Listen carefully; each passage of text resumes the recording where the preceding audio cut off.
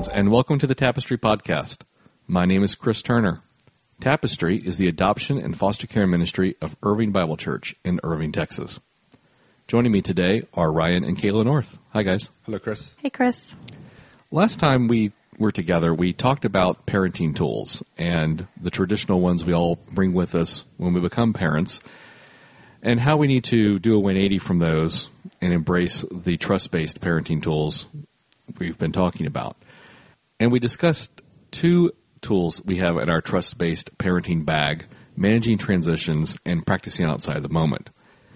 Today we'd like to talk about three more: compromises, redos, and choices.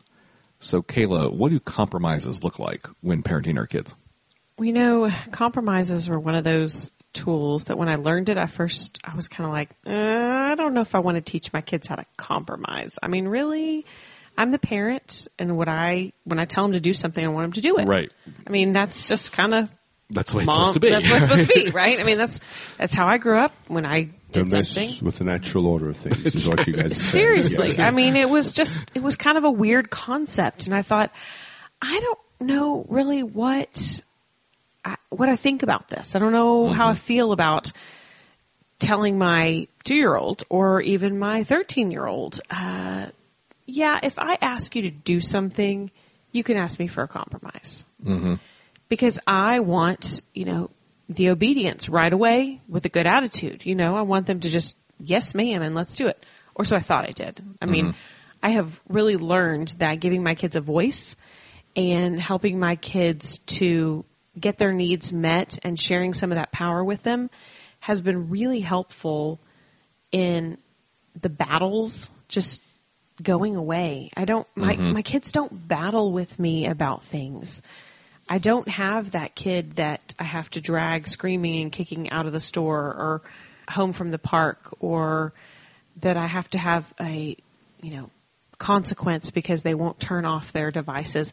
We just don't have that anymore. And we've been using compromises for a long time. So at our house, it would look something like this. So my teenager's playing a video game, and I say, hey, bud, it's time to go shower and get ready. It's time to get ready for bed. Before compromises, he would have been like, man, why do I have to do that? Can't I just play the rest of this game? So he begins to argue with me, right? And I don't want arguing because that's not respectful. I want my kids to be respectful. And so we taught them this concept of compromises. And so now what it looks like is, hey, bud, it's time to shower and get ready for bed. You need to turn the video game off. And he says, hey, Mom, can I just finish this level? I'm almost done. So he's asking me for a compromise. Now, sometimes he'll actually use the words, can I have a compromise? But really what he's learning to do is he's learning to negotiate his needs, right? It's disappointing to all of us if we're in the middle of a game and someone tells us we have to stop right then. Right. I mean, if I'm doing something, I don't want anybody to tell me I have to stop right then. It's frustrating. Right.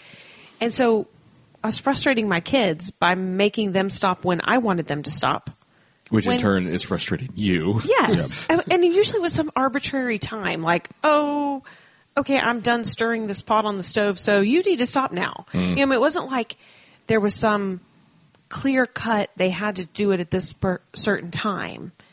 It was usually, I just arbitrarily would throw out some stop playing the video game and expect them to stop. And so now it's met with, may I have a compromise? Can I play for 5 more minutes? Can I finish this level? Can I watch the rest of this show? Can I go down the slide one more time? Can I, there's just so many things that I can say yes to really easily.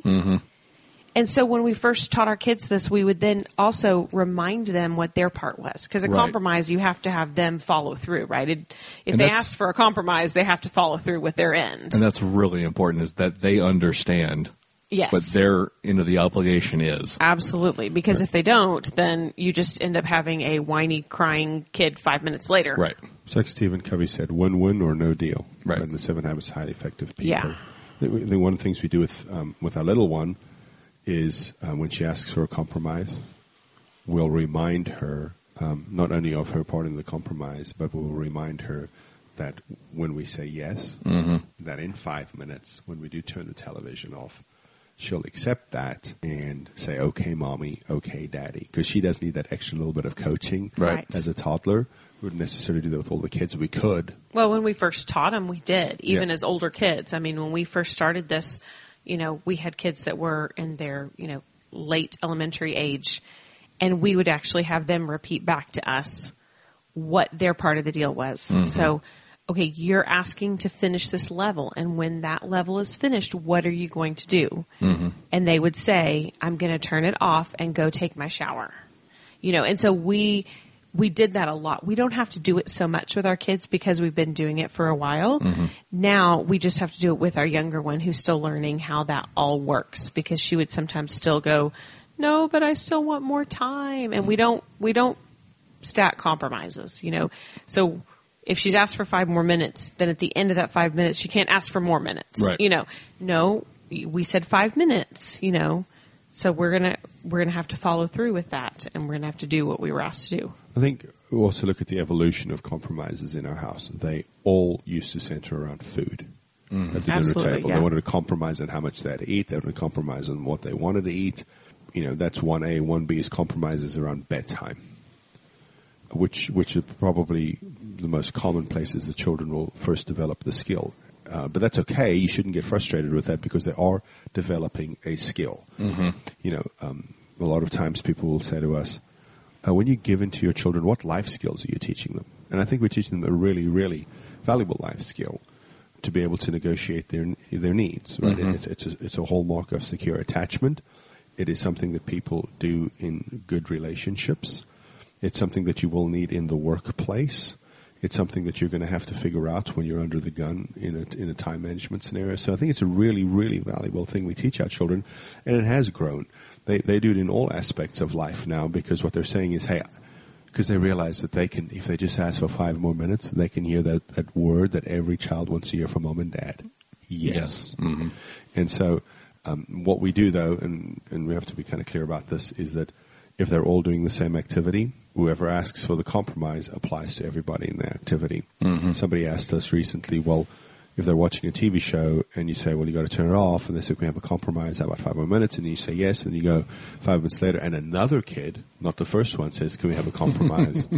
Is that okay? We're like, no, that's still stacking compromises for the same event. So our kids will yell really good, can I have a compromise? Because they're afraid that the 3-year-old will ask for a compromise first. And it'll always be 3 more minutes. And they're like, no, dude, we can get 7 out of her. Come on. Shh, Libby, don't ask for a compromise. Yeah, she's learning, though. She's learning. She's upped her game from 3 minutes. She's now at 7 minutes is what she almost always asks for. Our 5-year-old has not figured that out yet. Yeah, one day he will. Yeah, He'll figure it out. He will, but for right now, when he's asking for a compromise for 3 more minutes, I'm like, yes, absolutely, 3 more minutes. There you go. Perfect. That's because they have 5 people coaching him on how to ask for more. It's like the children. There's a 3-year-old and like 5 lawyers at the table negotiating on her behalf. Absolutely. Well, and it's fun also now to see the kids using it in relationships with each other, because when there's a toy that both of them want. Now they didn't go there naturally. We had to help them. Remember, you can ask for a compromise, and they would start to say, "Can I have a compromise?" with their siblings, and it was neat to see them say, could I play with that when you're finished? Or could you play with it for 5 more minutes and then I can play with it for 5 minutes?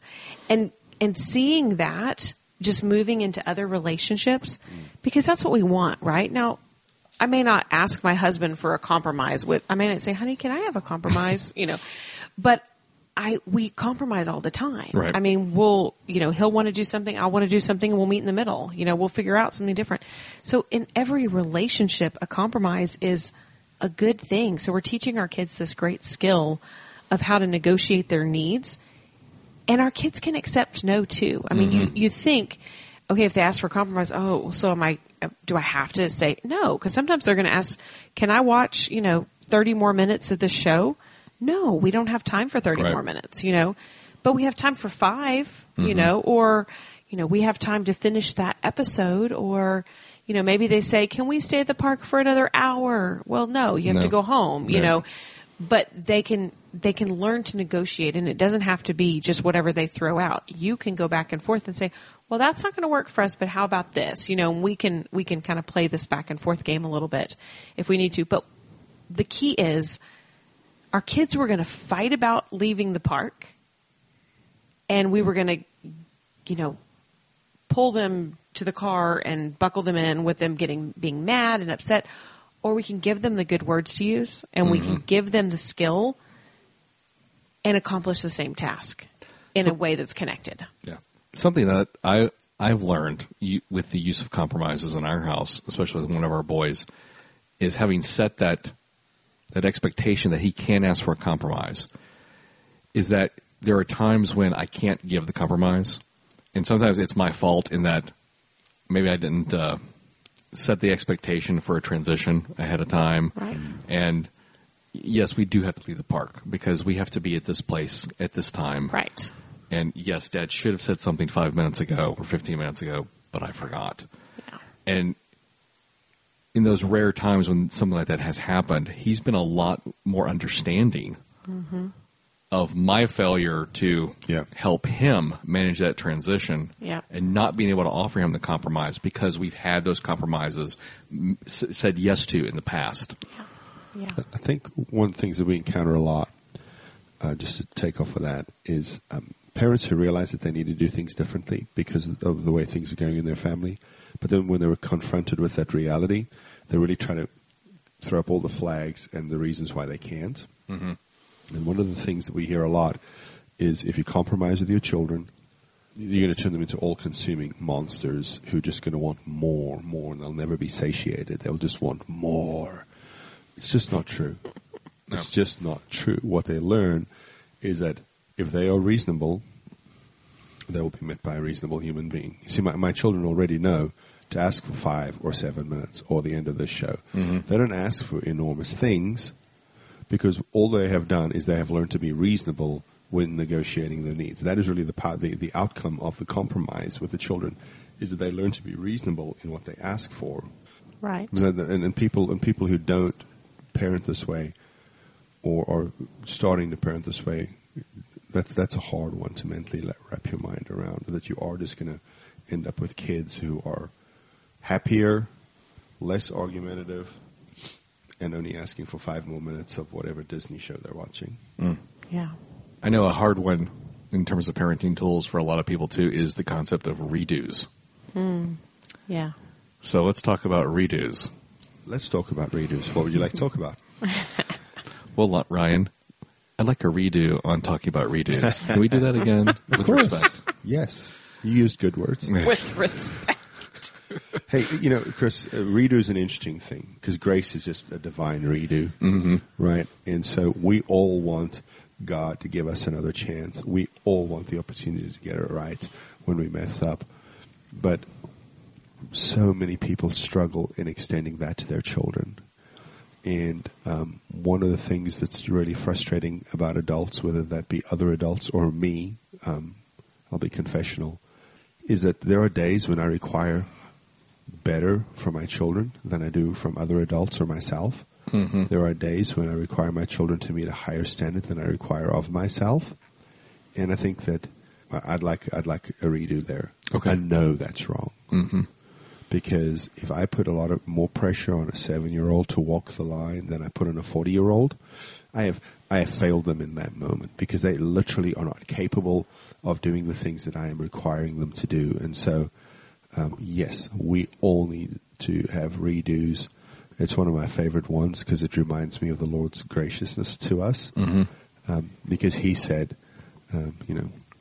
His mercies are new every morning. I get a fresh start every day with the Lord, and I feel like that's important for our children, and not just in the moment to have a redo, but even conceptually in the long run to have redos. Like, we have a difficult situation today, we address it, we deal with it, and then tomorrow we parent our child, not the child who messed up. Mm-hmm. You know what I'm saying? Yeah. Right.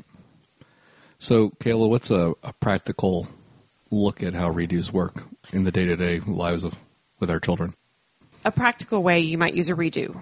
I get chances to do them all the time, every day. One thing might be I tell my 7-year-old to go and put her laundry away. And she says, I don't want to do that. I hate doing laundry. Why do I have to do that? Why do you make me put my laundry away? Right? She's very disrespectful. Not asking for anything, just griping, you know. And so I'd say, whoa, let's try that again with respect. And so then she might come back and go, do I have to do laundry? You know, so she might get a little bit less. But so I might have to actually say to her, you know, that's not okay. I need you to say, okay, Mom, and go and do your laundry. Or I might have to say to her, if you're asking for a compromise, let's try again, and this time you ask for a compromise, right? So I might have to give her the words because she may not be able to figure out what she's trying to say. Right. But a redo is exactly what it sounds like. I mean, it's just doing over what you did wrong. So you walk in the door and you get really mad and you slam the door shut because you've had a hard day. And I might say, whoa, let's try that again. Let's shut that door nicely. She's talking about me there. No, about the children. And then he'll go back and he'll shut the door nicely. No. But in all honesty, though, we do get that opportunity with each other because there have been days when I've walked in the house and it's been a longer and more difficult day than I was anticipating, and walk back and she's had a longer, more difficult day with the children, and they haven't transitioned from the school day. They're still working on school, and the house kind of like, I walk in unsettled, and the house kind of feels unsettled when I get here, and I'll be like kind of antsy with people, and there have been times when I've recognized that myself. There have been times when my wife has gently looked at me, and I've said, could I try that again? Yes, because the entry back into the home for me at the end of the day is a really big thing. I don't really know why, but it is something that really, really matters to me, like my reintegration into the family. So yeah, I mean, as adults even, and it's a great thing that we're doing, that we're modeling that for our children, that they recognize, they see that we recognize that we have not done well and we're trying to do something about it. Yeah. But I wouldn't recommend in a relationship that you ask your spouse if they want to have a redo, because sometimes that doesn't go very well. I once asked Dr. Purvis if she wanted a redo, and she did. She tried it. Yes, that was good. I liked that. So the third parenting tool we want to discuss is choices. And that may sound like an easy thing, but sometimes it's not. And you have to understand, too, what constitutes a real choice when we're dealing with our kids. So, Absolutely. Kayla, what does that look like? That is a great point. Well, I think often we use choices, or we think we use choices, but really it's just a threat disguised as a choice, right? I mean, we're like, either eat your dinner or go to bed hungry. This is Jeopardy, your ancestry phrased in the form of a question. Right. The threat is phrased in the form of a choice. Yes, it's not really a choice if they're not two equally acceptable. Right. Right? I mean, if they're not equally acceptable choices, then it's not really a choice. So if you're saying, well, you can, be nice to your siblings or you can go sit in your room. That's not really a choice. Well, you chose to sit in your room. I mean, I was so guilty of this. I did this all the time. I think that what parents do, though, is they boil it down to this. You can do as I say, or you can suffer the consequences. Right. Absolutely. That's what they're saying, right? And like you said, it has to be a choice between two equal alternatives. Right. So, for instance, if I know my child doesn't like to brush their teeth, then instead of telling them to go and brush their teeth, I might say, hey, we need to brush our teeth and get our jammies on. Would you like to brush your teeth first or get your jammies on first? So they have to do both things. It's not a choice whether or not they do those things. But because I know that brushing a teeth is a struggle, I'm going to give them that as one of two options. So it gives them an opportunity to do something else first. So it gives them a little bit of that control over the situation. Both things have to be done, right? It's time to go to bed. Would you like to ride on my back or would you like to walk beside me up the stairs? Right? So it's not an option as to whether or not they go to bed, but how we get there can be fun and playful, and it can be a choice, right? So particularly around things that my kids have trouble with. So, I mean, we all know our kids, right? I mean, so when we have our kids that have certain things that they don't like to do or that are more challenging for them, one that struggles with math. So I might say, would you like to do your math by yourself, or do you want me to sit with you while we do math? Mm-hmm. Would you like to read with me, or would you like to read by yourself? So we can do it with so many things. And I find choices to be great whenever we're in highly stressful situations. Now, there are some kids that choices, you give them two choices and they pick a third. Well, you're going to have to decide whether or not that third choice is an acceptable alternative. Because sometimes it is. You know, sometimes you say, do you want to wear the red shirt or the blue shirt? And they say, I want to wear the green shirt. Well, if that's acceptable, then you just redirect them and say, it sounds like you're asking for a compromise. Mm-hmm. And now they were using a different tool, right? So they're transitioning from choices to compromises, and that's okay. All these tools can be layered together, and you can use them all interchangeably. Mm-hmm. And I think that's what's so great about these parenting tools, because we're already doing the things that are empowering our kids, right? We're focusing on their nutrition, hydration, those kinds of things.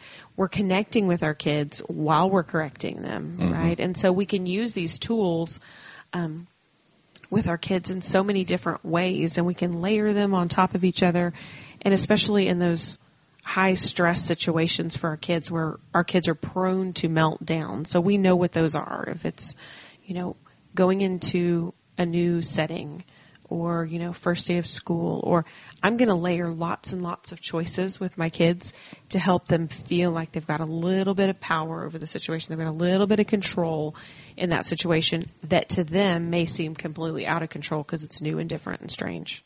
What do you say to the parent who has I'm the adult, they're the child, children should be seen and not heard, just do as you're told kind of mentality towards children, because they are really, really resistant to this concept of compromises and choices with the children, because what they see both of those as a weakening of their strength, of their power base. Mm-hmm. Right? Why would we give a child a choice when they just have to do as they're told? Well, what I would say is, how's that working for you? I mean, are you getting the results that you want? And by that, I don't just mean corrected behavior. I mean your relationship with your child. How's your relationship with your child? How is the situation that you're working on? I mean, if you are in a power struggle with your child every day, it's probably not working very well. Mm-hmm. If your child doesn't want to be around you because you are that law and order parent that your child must walk the straight line and, do everything as you say, when you say, very structured, how much nurture is your child getting? Yeah, and I would also say that the parents who think that, asking their child, would you want the red shirt or the blue shirt, when they should just be told to wear the red shirt or the blue shirt because that's what I laid out on their bed. I think what they're missing is when you ask that child if they want to wear the red shirt or the blue shirt, you're still in control of the game. Right. You picked the choices. You picked the choices, but the child starts to feel like their thoughts and opinions and words matter. Mm-hmm. Right. And all you do is, hey, you can pick one of these two shirts, and the kid feels like, oh man, I matter to mom and dad. Because when you come to understand that your thoughts, opinions, and feelings matter, you start to feel like you matter as a person. Absolutely. And so that's why I people who do this, like, well, I'm the power in the house, and I'm not going to give them choices. They really, really miss a really great opportunity, because empowered people, they're on the path to being emotionally healthy people. Mm-hmm. And, Dr. Purvis used to say, you can't sharing power proves that you are the power, right? Only people in charge can share the power. Right. If you have power, then you can share it. Yeah. Well, when I heard the story once about a girl who, she went, when she was a kid, she didn't really have a lot of choices. She just she was a good kid, kind of did whatever she was told, and her parents just laid everything out for her. They told her what to do, where to go, how to do it, and she just did it. And then she went off to college, and when I first heard the story, I thought, oh yeah, and she went wild, right? She went crazy. And then they said, no, she was paralyzed with fear because she didn't know how to make a choice. Mm. All of a sudden, she was in college, and she had to make all these decisions and all these choices, and no one had ever taught her how to make those choices. Yeah.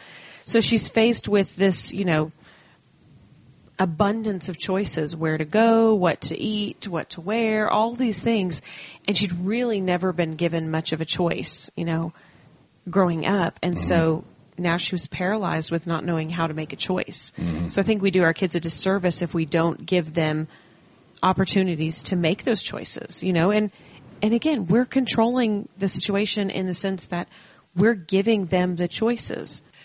So sometimes I get caught in the moment trying to figure out what a good choice is, right? If I ask them to go clean their room, how am I going to make that a choice? I'm going to ask them to pick up, would you like to pick up the dolls first, or would you like to pick up the blocks first, right? But I can also, would you like to clean your room by yourself, or would you like me to come and help you?